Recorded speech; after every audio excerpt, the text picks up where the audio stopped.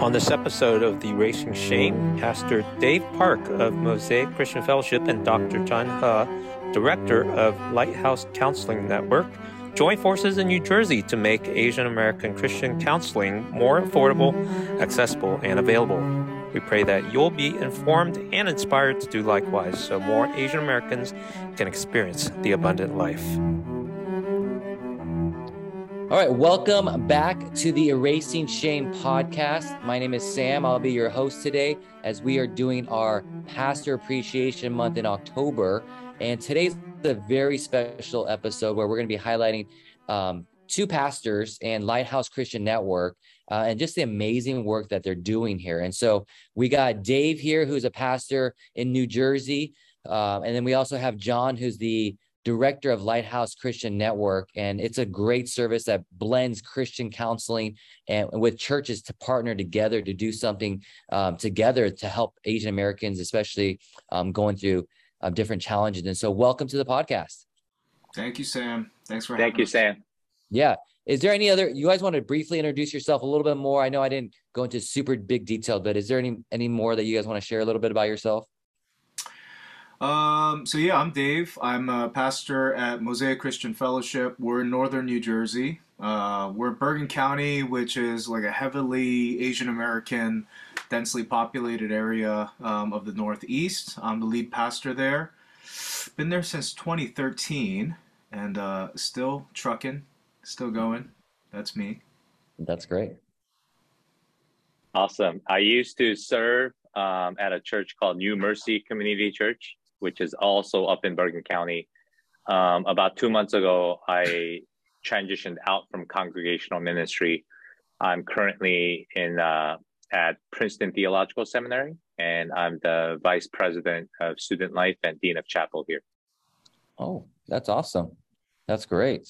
I love it. Well, we got some high-powered, awesome men of God here.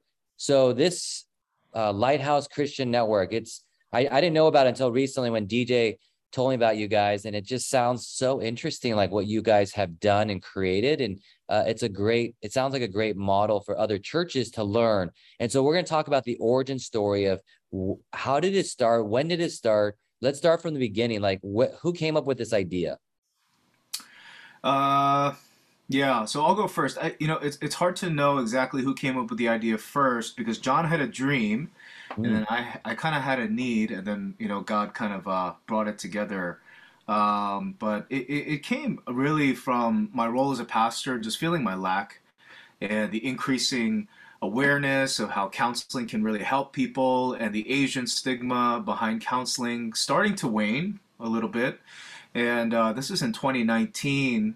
I really felt the increase in counseling need at my particular church, and at the same time feeling my lack, not only in terms of being able to meet the volume of needs, but I don't think that counseling is particularly my gift, and I was really feeling that deeply. And there were a lot of needs coming in, a lot of requests coming in for counseling, and then the requests for counseling began to get more acute. So they weren't just, I'm having a hard time with my Christian walk stuff, but it was, I have this mental illness, or I'm struggling with this particular diagnosis. And it was just stuff that was way really outside of what I can help with. What, you didn't learn that in seminary? No, man. Not at my seminary. So I didn't get any of that. And to be honest, at the beginning, I was kind of pretending like I knew what I was doing. And because, you're a pastor, and especially if you're the lead pastor, it's really hard to say, I don't know what to do. And I don't know how to help you. But that's honestly how I felt. And as that kind of grew, I realized, hey, I need to reach out for help. And I need to figure out how to sustainably create a counseling culture at my church without stamping out kind of this great thing that's happening, which is the stigma going away.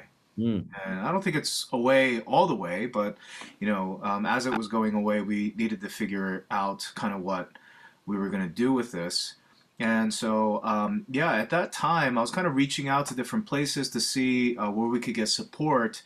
and I met John. And I've known John. We have a pastors network here, and so we know each other.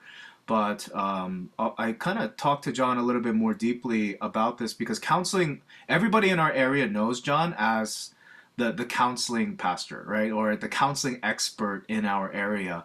And so I kind of reached out to him about help with this. And from there, those conversations, like at these diners and coffee shops, that's really where this started with me and John. And he had a dream or a vision or a desire that God gave him a long time ago. And I think he had been waiting for it to come to fruition. But yeah, for me, it kind of started from a place of lacking. Yeah, no, I think I resonate with that too. I've been a pastor for 17 years, junior high pastor. I had no idea what I was doing. People are coming with me with problems, and a lot of them can't even understand like their mental illness or self-diagnosed. And I had no idea what I'm doing. So I totally resonate with that because I think a lot of pastors are struggling with that. So I actually got a degree in counseling. I went and got my MFT just because I was like, I need more training because I got really blessed by New Life Fellowship, Pete Scazzero, Emotional Health and Spirituality. My wife actually went to his church. And so that opened my eyes to understanding the power of counseling. And so I totally resonate with what you said. And I think a lot of pastors, not just Asian American pastors, but everywhere it resonates with that because one class in seminary definitely does not do justice for that. So I love that need. And then John, you had a dream. You want to unpack that a little bit? Yeah, I mean, it wasn't much of a dream other than just an idea and a desire, right? And I'm in the same boat. I've been in ministry for a long time, and I came to seminary really with the conviction that I really want to learn more about how to give better care. But specifically for Asian Americans and Asian American communities, because we grew up with lack of resources, lack of education. And even those of us who wanted to seek counseling or wanted to go into counseling, there really weren't that many people who were there to inform us and mentor us. So I think one of the convictions when I was young, maybe perhaps foolishly, was I'm going to go to seminary and learn Christian counseling. And I came to seminary and I realized what we learn in seminary in regards to what's mandated for future pastors, like, Pastor Sam, you were joking around, like, one class in seminary is not enough. But oftentimes in seminary education, 1 or 2 classes is all you need in order to graduate, in at least our discipline. And having studied it myself now, I feel like there are some changes that need to be happen in the curriculum itself. But practically just graduating and being in ministry, you feel just the lack of all sorts of things when it comes to, doing life together with your congregants and your leadership and your own family and you as an individual. So I was in the same boat as Dave and you, Sam. Like, I felt like I didn't know what I was doing, even though I studied this for many years. So when I was in ministry and really realizing how much of the pastoral work involves care and counseling, I think God started to kind of nudge me in the conviction that I've already had for a while to connect with others, to see if there were like-minded people like me, if there were other pastors who are struggling through similar things as I was. And then just to get some of these people together to see, hey, God, we're going to get together. We're going to talk about it. We're going to pray over it. And then we're going to see how you lead. So Dave was really a crucial person in my personal life, but also the beginnings of Lighthouse Counseling Network, because David has been already thinking about this, and he already had certain meetings and certain things lined up to create a certain type of ministry in his church. When we met, kind of sparks flew, and we said, you know what, there are more people like us. Let's get few of them together with us and see what we can come up with to resolve some of these issues, which include educating pastors and pastoral leaders, how to actually provide counseling, and then figure out how we can financially support those who want to actually receive counseling, because that's also a big need. That's good. So it's 2019. Dave, you saw a need. You knew John was the Mr. Counselor guy. So you guys got coffee, talked about it, and you guys were just obviously like understanding the need and then the desire to expand to, because you probably heard anecdotally other people struggling. So is that kind of what happened next? You guys started gathering more pastors and leaders and just having more conversations? Yeah, I think initially John and I we had to talk about what do we want this to be? Do we want it to be a counseling center? Mm, Do we want it to be a ministry of a church, or do we want it to be a loosely affiliated network mm, of leaders and churches? And we had to kind of hash out what we were going for before we brought other people to the table. But at the same time, we wanted other people to have their hand in the creation of it, and so we didn't want it to be completely formed. But yeah, from there, we went to our local network of pastors, and from there, pastors who we knew had mm, been thinking about this a little bit. So it wasn't a brand new idea to them, but people who had this somewhere in the radar, mm. trusted guys that we knew as friends. And Yeah, we brought them to the table and, prayed over it and had discussions together. And mm. yeah, those were some of the first steps. That's great. So you mentioned like which direction you were thinking of going. Where did you land early on in those days? And did it change or pivot? I think we're still, yeah, still in the zip code because we landed on network, Hmm. a trusted network of counselors that we wanted to bring together, and we didn't necessarily want it to be a physical center, and so we're still moving in that direction. Which is why it's called Lighthouse Counseling Network, and we were really, yeah, intentional about that it being a network. That was actually John. He saw the need for it to be a network and not one center. Mm. Well, there's so many counseling centers in our region and throughout the U.S. If you really wanted to research what resources you have around you, I bet you there are a lot of Christian and secular counseling centers and therapy centers nearby. But what we were um, trying to meet the needs of those folks who, for whatever reason, didn't want to go to a center or went to a center and bounced back. And then we looked at some in-house network, ministries, in-house ministries in small and big churches. And we began to just see what are the needs that they're hitting, but what's also being left out.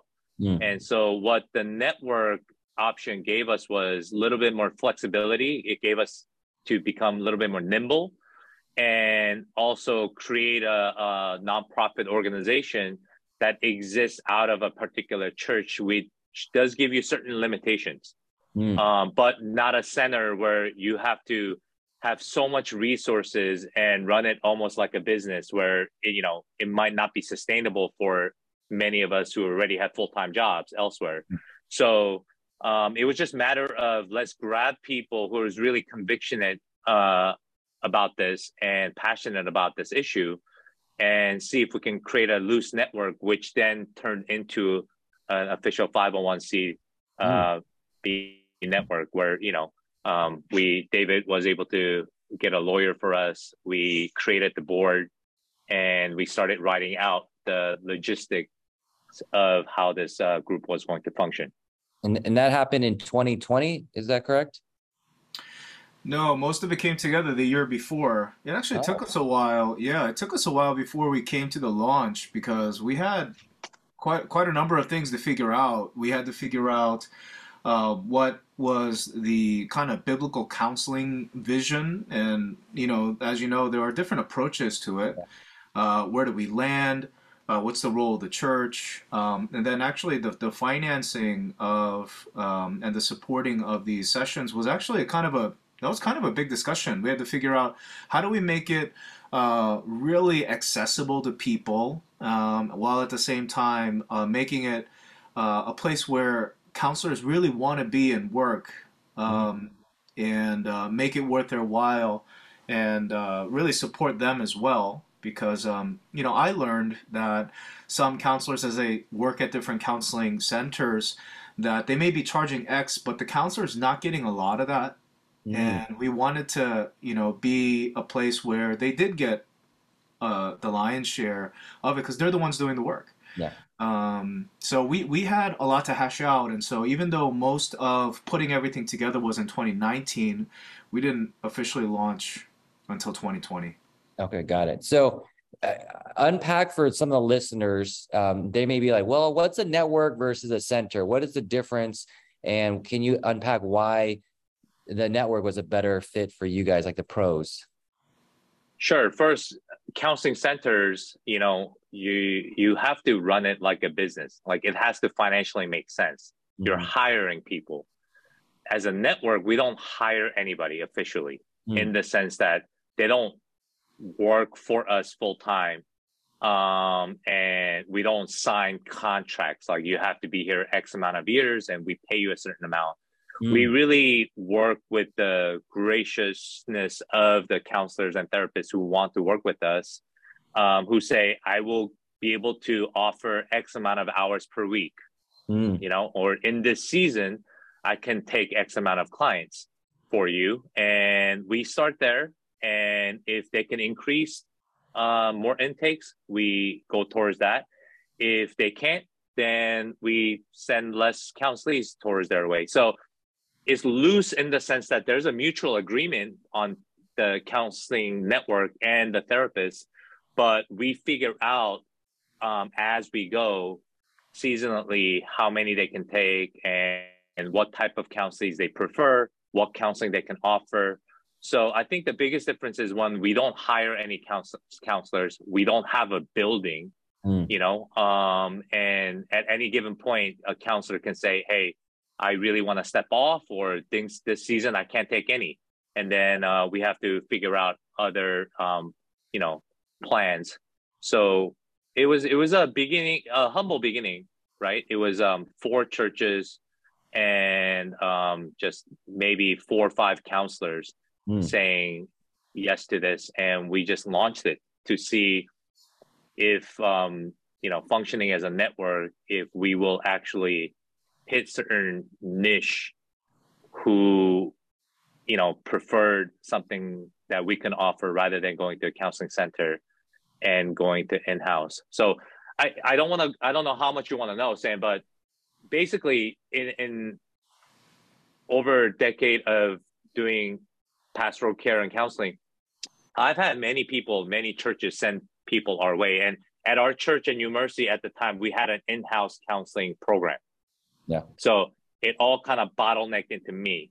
And we've had other therapists and counselors in church, but reality is like other congregant friends aren't going to go see you because you share the same space. So you have concerns about confidentiality, and it's just very difficult to navigate that world. So I realized early on that, okay, it's going to have to kind of bottleneck towards me. And then this need kept growing. Yeah. And as the need kept growing, I sent people out to counseling centers as referrals. So we don't believe that counseling centers shouldn't exist. We encourage it. And the reason why we can thrive is there are great counseling centers, right, around us. Yeah. But there are people, when we sent them out, a significant portion, now this is not data or statistics that I have, but about 40 to 50% of the people I sent out to counseling centers that I vetted out myself already and met with the directors and some of their counselors, they were bouncing back. And there were really top 2 reasons why they were bouncing back. One was affordability. They just couldn't afford it. Yeah. A lot of the counseling centers and individual counselors don't take insurance, or they don't take your insurance. So you're trying to pay out of pocket here in the Northeast about $150 to $300 a session. Yeah. Right. That's not sustainable.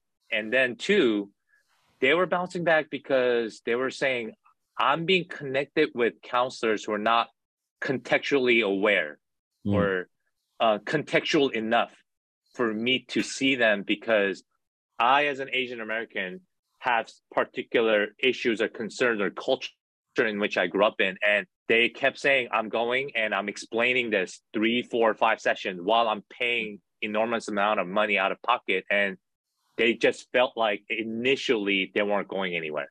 Right. So they were bouncing back. So that's why we felt like maybe we need to create something else, because the in-house model had its limits. The referring out had its limits. Yeah. Hence, we kind of landed on the network idea. Yeah, no, there's a big need out there, especially among Asian American therapists. There's not a lot, especially males. And so it's very rare to see that. And you're right, the affordability, it's very expensive. Insurance can get very tricky. And then the cultural context of understanding and unpacking and being aware of that is a huge need, not just in New Jersey, but here in California too. I mean, I can count with my fingers how many Asian Americans.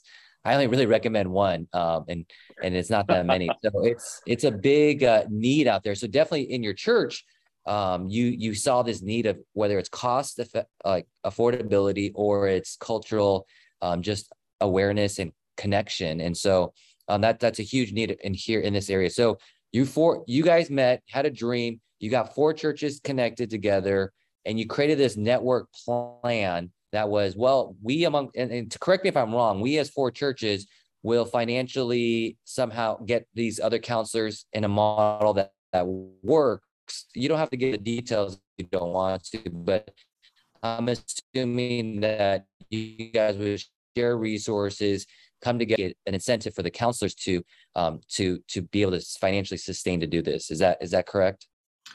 Yeah, and that the churches are such a big part of it because, one, we need buy-in from the spiritual leaders in the region. But in order to accomplish making it affordable for the people coming to get the counseling, but worth it for the people giving it, somebody has to step in between and subsidize that, so that the counselors are not getting gypped, and the people coming to get the counseling aren't being aren't paying too much. And so the churches step in the middle and subsidize that, so that it's affordable for those coming through our churches. I think on average it's about $50 a session. Wow. And then but they're paying 50, but the counselors are getting around 100 for the sessions. And if the churches didn't come in between, the numbers just aren't, that would never happen, right? Yeah. And the churches, we needed lead pastors and leaders who saw the need for this, because they were going to have to galvanize their churches to really invest in the mental and spiritual health of the area. So yeah, the church is coming in the middle. It's a huge part of it. No, I love that. That's really good. The church should lead that and help bridge that gap. So I love that. So tell us how your first year went. 2020 was pandemic time too. Like, how did that go, and what challenges did you guys have, as well as what opportunities did you see? Yeah, so before we even got to 2020, kind of piggybacking on what David was sharing, it was we wanted all parties, whether church or counselors or the board members, to have a buy-in. Meaning, we asked the counselors that are coming in, we told them, this is a nonprofit organization. We see the same need that you see. Can you set aside certain amount of spots to take in Lighthouse Counseling Network counselees, but when you take our counselees, can you set a fee at $100 a session, which is lower than what most people charge here. And so there's a buy-in from the counselors. There's a buy-in from the counselees, because we're not saying you come and receive everything for free, right? Like, you're paying at a lowered cost of $100 a session, but we're asking you to just pay half of that, right? And then the churches have a buy-in, because we're saying, these are your people. We not only use the church to teach psychosocial education, emotional health, spiritual health, but you need to set aside a budget. I've had so many conversations with pastors who come and say, mental health is so important, ... But at the end of the day, when I ask them a very simple question, how much in your church budget per year is being utilized to support in some way mental, emotional health of your congregants? Most of the time is zero. How much do you spend on praise equipment? How much do you spend on missions, mission trips? And once again, all necessary parts of the church. But the point is that most churches, especially Asian American churches, they were just giving lip services to the importance of emotional mental health. So we wanted the buy-in from the church. We say, each church who joins this network will pay an X amount per year as a ministry fund. Yeah. And it will be utilized to subsidize counseling sessions. So once we were able to see who were able or who was willing to buy in, we started with those 4 churches, wrote out the bylaws, and we launched. Obviously, not knowing that COVID was going to hit right around the corner in March, but we launched in January 2020. And between 4 churches and about 5-6 counselors, we thought it was very doable with the budget that we have. And then COVID hit in March. And initially, I think what it did was it kind of paused everything, the request of the counseling sessions that was coming in. And about 2 or 3 months into COVID, it just kind of skyrocketed. You got really busy. Yeah, the application just kept coming in, and we quickly reached the limits of how many counselors we can take. So what?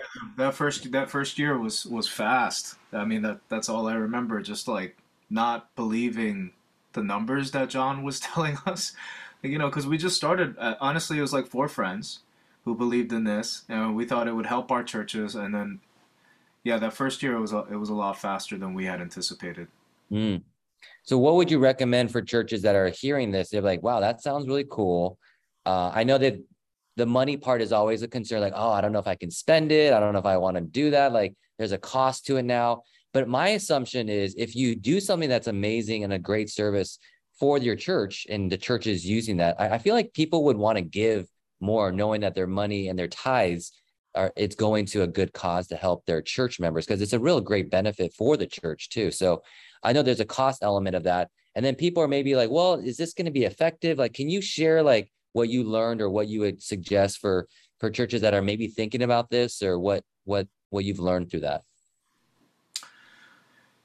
I'm sure John has a lot to say, but my personal experience as a pastor, it's helped me a ton. And I don't mean that I'm getting counseling from Lighthouse, but what I mean is that it's helped me to not be overwhelmed in what I'm supposed to be doing in the church. Right. And counseling and shepherding people is certainly a big part of what I'm supposed to do, but it can get to a point where there are a couple of individuals, or there's just a larger growing population of people who need a lot of care. And there are too many things that a pastor needs to do to expend the amount of time that person really needs from you. And then the added guilt of not being equipped to help, right? And so I always say the biggest beneficiary of Lighthouse is me as a pastor, right? And so there's so many people who have been helped by Lighthouse, but I think that it's an investment into your leadership, into your pastors, and those like all of the counseling needs at John's church funneled to him. That's a lot to ask of somebody. And so, yeah, I think that's a huge benefit, is to help your leadership kind of focus and unburden them. And so that's just one aspect of, what I'd like to share about that. Yeah, thank you. Yeah, it makes not only the church more efficiently to run, because it essentially it should help the top leadership who have to do a lot of care and counseling. But I don't want to say that we should become a generation where if you become a pastor or pastoral leader at your church, like anything that comes through your door, you should just refer it and outsource it. That's not what I'm trying to say. What we're trying to say is there is still a pastoral care portion that all pastors have to do. Yeah. But it's really the particular cases that come, right? And you're like, just like David was saying, someone's going through a divorce, or someone has a mental illness, or someone needs medication, someone is suicidal, or someone just has going through a very difficult season in their life, where they just need a lot more time and resources. Maybe not forever, but especially in that season. And if we've created a system in the church where, especially in Asian American churches, and this is not just the pastors doing, but this is on the congregants who have this expectation that I'm going to go to my pastor And that's a great thing, but we need to understand what's the limitation of what your pastor can offer on both sides, from the congregational side, but also pastor side. And I think that's where the rubber meets the road. Services that we provide, if it goes well, it's to free up time and energy from your pastoral leadership so that they can invest in more pastoral care and other logistical things that they have to do at the church. And we take difficult cases and difficult situations and really walk with them in ways that that is in continuation of what the pastor's supposed to do. So we don't preach that what Counseling Network provides is something that pastors cannot provide. So you come to us and you no longer go to your pastor or your church leadership. No, it's supposed to be conjunction with. We're supposed to do this together, but help people understand the limitations in which what the church and the pastors can offer. Oh, I love that. I think that's a win-win for the church, the pastor, the congregants, because even with me as with a degree in MFT and having that experience, like I can't care for everyone. I actually refer out to people there to do counseling because one, I get busy. Two, sometimes I don't even know what to do with that situation. And three, I think sometimes it allows me to pick and choose where I can use my time more efficiently because not everyone is a therapist, a pastor and a therapist together. That's a very rare gift set that you don't really see in most people. And so to be able to refer out to a professional who has more training, it allows the pastor to really focus on where they're maybe passionate and sweet spots so that they can continue to do ministry and while as also providing the best kind of care for your church. So I think it's definitely a win-win. And I love what you said. It's not the pastor just giving away. It's allowing them to have more discernment in that whole situation of how can I best care for this person in a godly way rather than just you get me because I'm the best or that's all I get, in which you may not be. So that's great. So 4 churches started during 2020. Things obviously grew because COVID, big need. People were like I went through my emotional, stuff and my issues, and I'm getting spiritual direction and all that stuff. Like, how is it now, 2022? We're going to go to 2023. Have you guys expanded? Is there more churches or what's the story now? Yeah, now we're up to 9 churches and we have 14 counselors in the network. Just to give you some stats, 2020, we had 61 applications come in. And these applications sometimes is not just for the individual, right? It's sometimes couples, sometimes it's families, sometimes it's you and the kids. Yeah. So that's 61 applications kind of turned into about 85 people.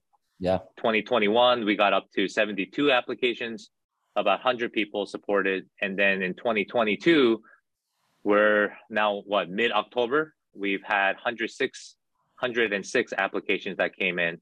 And we've supported about 150 people. Wow. That's amazing. So you got 9 churches, you're helping over 100 plus people now, families. That's amazing. And it sounds like what you said earlier about when you would send them off to these counseling centers, either they would fall off too expensive or not as effective, or because there is a relationship that's built between the counselor and the counselee. Like, how are you seeing the effectiveness? I don't know if there's a way to measure that, but what fruit are you seeing from this? Yeah, other than, one obvious fruit that David, graciously offers is that we get a lot of positive feedback from the pastors of these 9 churches and their leadership.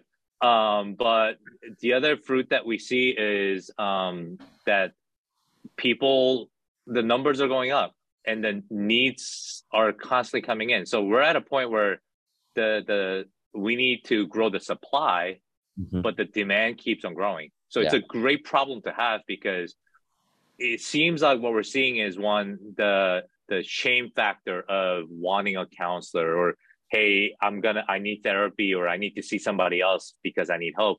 It seems to be decreasing. And it's partially not just because we provide counseling services. What we also provide is chances for your churches and organizations to do seminars, mental health seminars. I know David's church has done it. My church has done it numerous times. And we utilize Lighthouse Counseling Network counselors, but we use other resources that we have outside and bring these people in And now we have to put Sam's name on the list because we might call him to do a seminar. Let's go, Sam. We bring I'm people down. in who have certain experts, right? And we teach from the pulpit to bring down that wall of shame.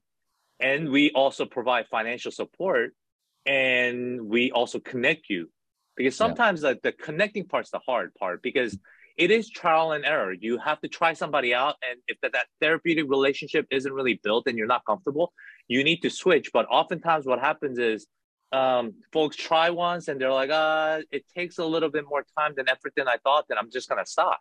Yeah. And statistically, Asian Americans, we are the number one ethnic cultural group to least likely to ask for help, professional help.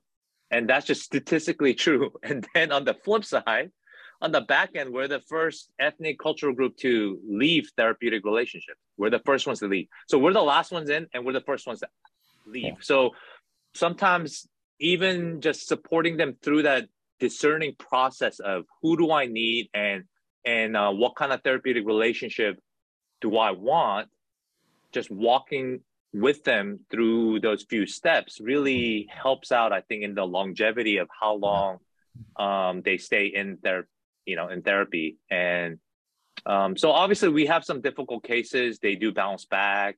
There are complaints, with any organizations such as this, but majority of the times, I mean, we are just thankful that people feel blessed and they're actually lining up to utilize these services. Yeah, I mean, for $50, I would sign up. I'd be like, oh my goodness, let's go. Let's do this. That's a great it's half deal. price, man. But just to add to that, I think that what I see on the ground is that Lighthouse, as it's grown, it's kind of getting known in the area, and more people are utilizing it. And so there are couples in my church that probably would not have gone to counseling who have. And as just the sheer number of people who are getting counseling goes up, the stigma is slowly going down, right? And so that's another added benefit, is there's so many more people who've just been in counseling now. So it's not, that big a deal. At least at my church, it's pretty common that you've gone to counseling, right? I think when we first started my church, people used it like double as much as anyone else, any other church. And I think that did change kind of the culture of, hey, it's okay to get counseling. Lots of people do it, right? And that's a big change. No, yeah, that's good. Sorry, were you gonna say more? No, I totally agree. I think I see that too, even among 20s and 30s. It's even though they're growing up more with that in the American culture, but still in the Asian culture, it's still very like, oh, I don't know if I want to do it, or I'll try it once. And usually I always tell them, you got to go at least more than once. Like the first time is just like an intake, just getting to know you. Sometimes you don't even feel like it's worth your money. Yeah. But after the second or third, you kind of realize, oh yeah, if they're good and you have a good relationship, I mean, and so I've seen people where they're like, oh, now I get it now I understand. But I think what you guys are doing a great job is it bridges two issues of the faith aspect. Sometimes they want a Christian therapist and someone that has a faith background, but also an Asian American, someone that understands a culture, because that just breaks down walls so much faster rather than trying to explain it over and over. So I've definitely seen with my one guy who I always referred out to, like just how he's able to work with them more effectively, because it does make a difference who it is. And so I love that you guys are bridging that gap. And it obviously the needs grow. You went from 4 churches to 9 churches, helping over 100 people now with that, and at a great deal with people that you vetted that know that cultural context. So was it an issue with working with the state of New Jersey or New York? Or did you have any other issues that maybe as churches are listening to like how hard is this to run, to make this happen? Like, this sounds great, but it sounds like a lot of work. Do I have to hire someone, or what would you say to them? John, you want to talk about the state stuff? Yeah, I mean, depending on what state you're in, there are certain restrictions. But the rule of thumb, I guess, with any state is that if you have a state licensed counselor or a therapist, they would be a good candidate to grab, long as you have some kind of vetting process and you feel comfortable on both ends. But now crossing over the state boundaries is what gets a little tricky. But this is where COVID kicks in. Original idea between four churches was we're going to serve the greater northern New Jersey region because that's where we're all located. Yeah. So we only worked with licensed therapists and counselors in our state. Yeah. Now, what COVID did was open up the whole wide doors to online therapy and telehealth. So as that opened up, we checked with the lawyer and we checked with a couple of the therapists who serve in other states. And there are states who still, maybe at this point in juncture, legally speaking, there are certain gray areas and there isn't as strong restrictions. So you just have to find those out. And we try to work with counselors now outside of our state too, who may be able to do telehealth and they're legally allowed to do so. And so we do the matching in the matching process. Now there are folks who do see therapists from other states, but that would be through telehealth. But you really do have to just double check from the licensing programs and your state, whether that's legally possible or not. So for example, like I tried to recruit 2 therapists who are in California.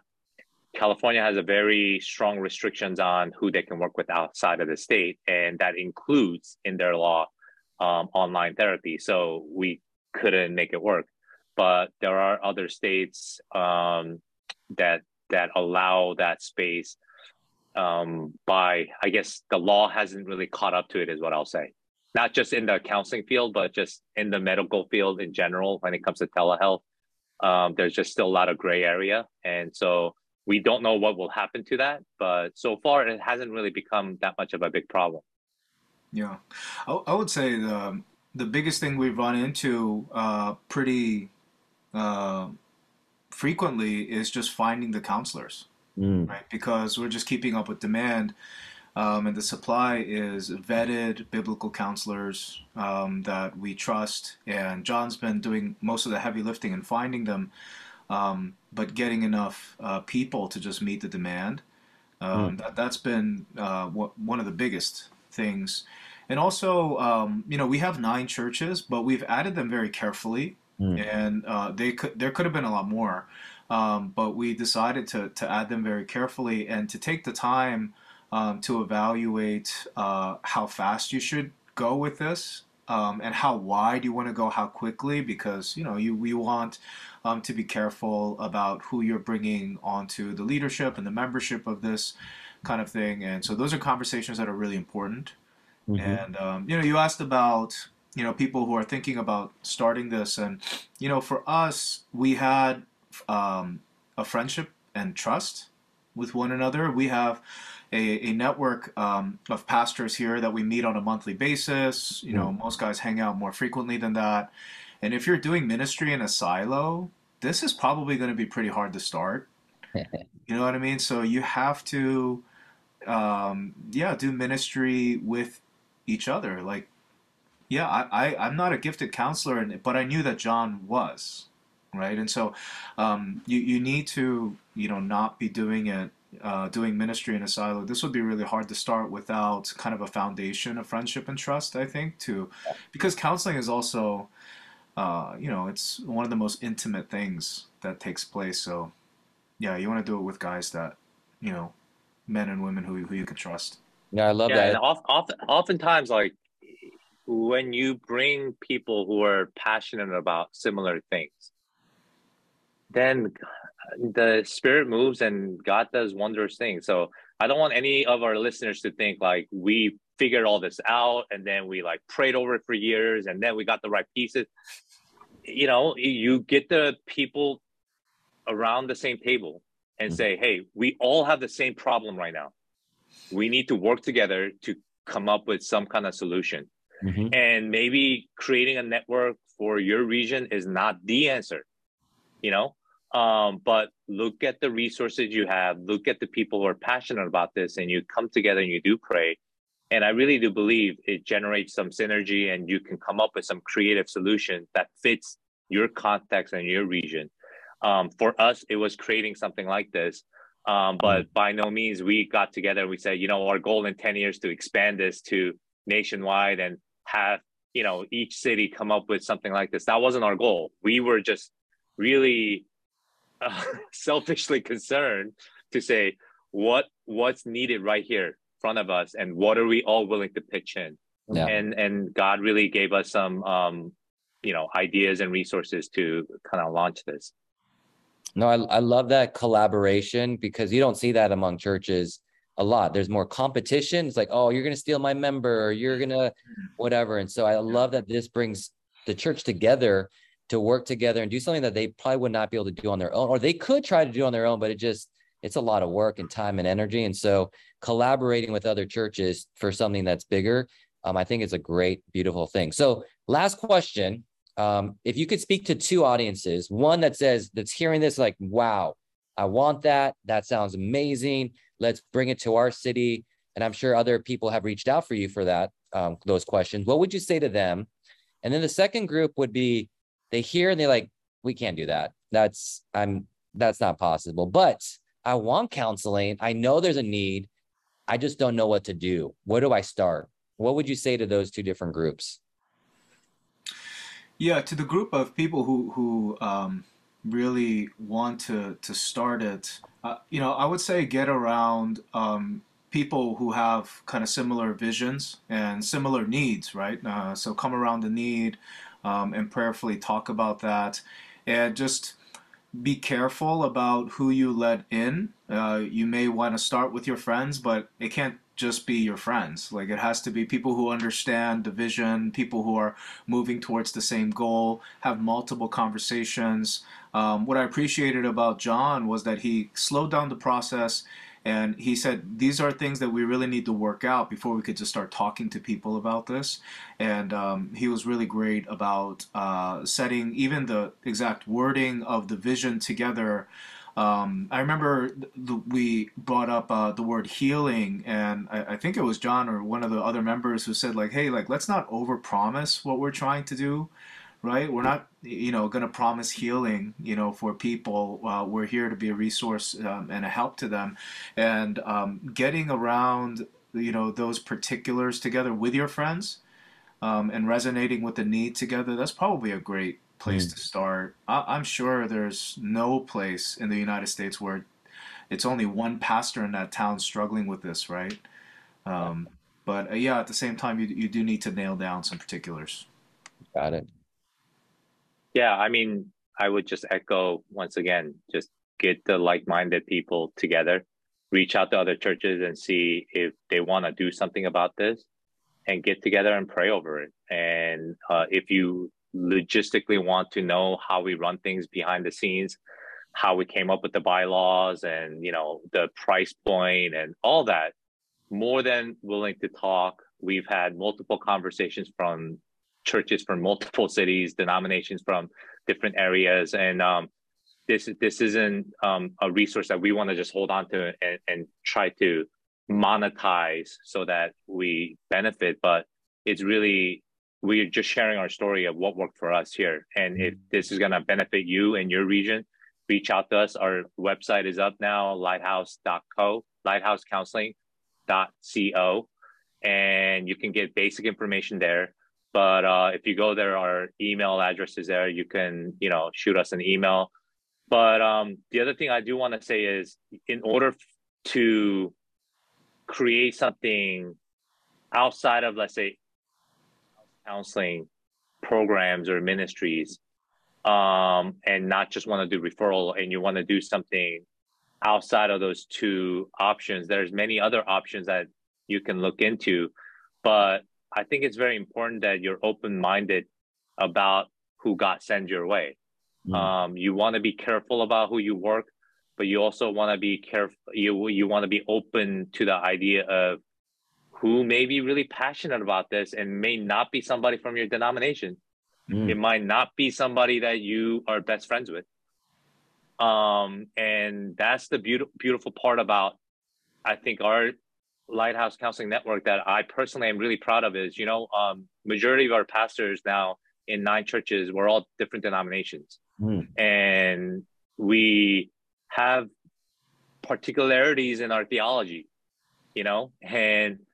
but comes to supporting our members with the right resources to make them emotionally, psychologically, spiritually healthier, that's the common ground.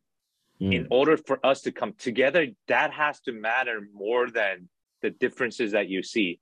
Without that kind of mentality and openness to this, there's no way you can, at least the way we modeled it, there's no way something like this can be created. So I'm super thankful for the 8 other churches who have joined this network, but are okay with the idea that this is an ecumenical work. We're a non-denominational, we are a Christian organization, but we're non-denominational, and we work also with therapists and counselors who are more left leanings and more right leanings and have different traditions and backgrounds and practices. And for us, that's what we wanted, and we're okay with that.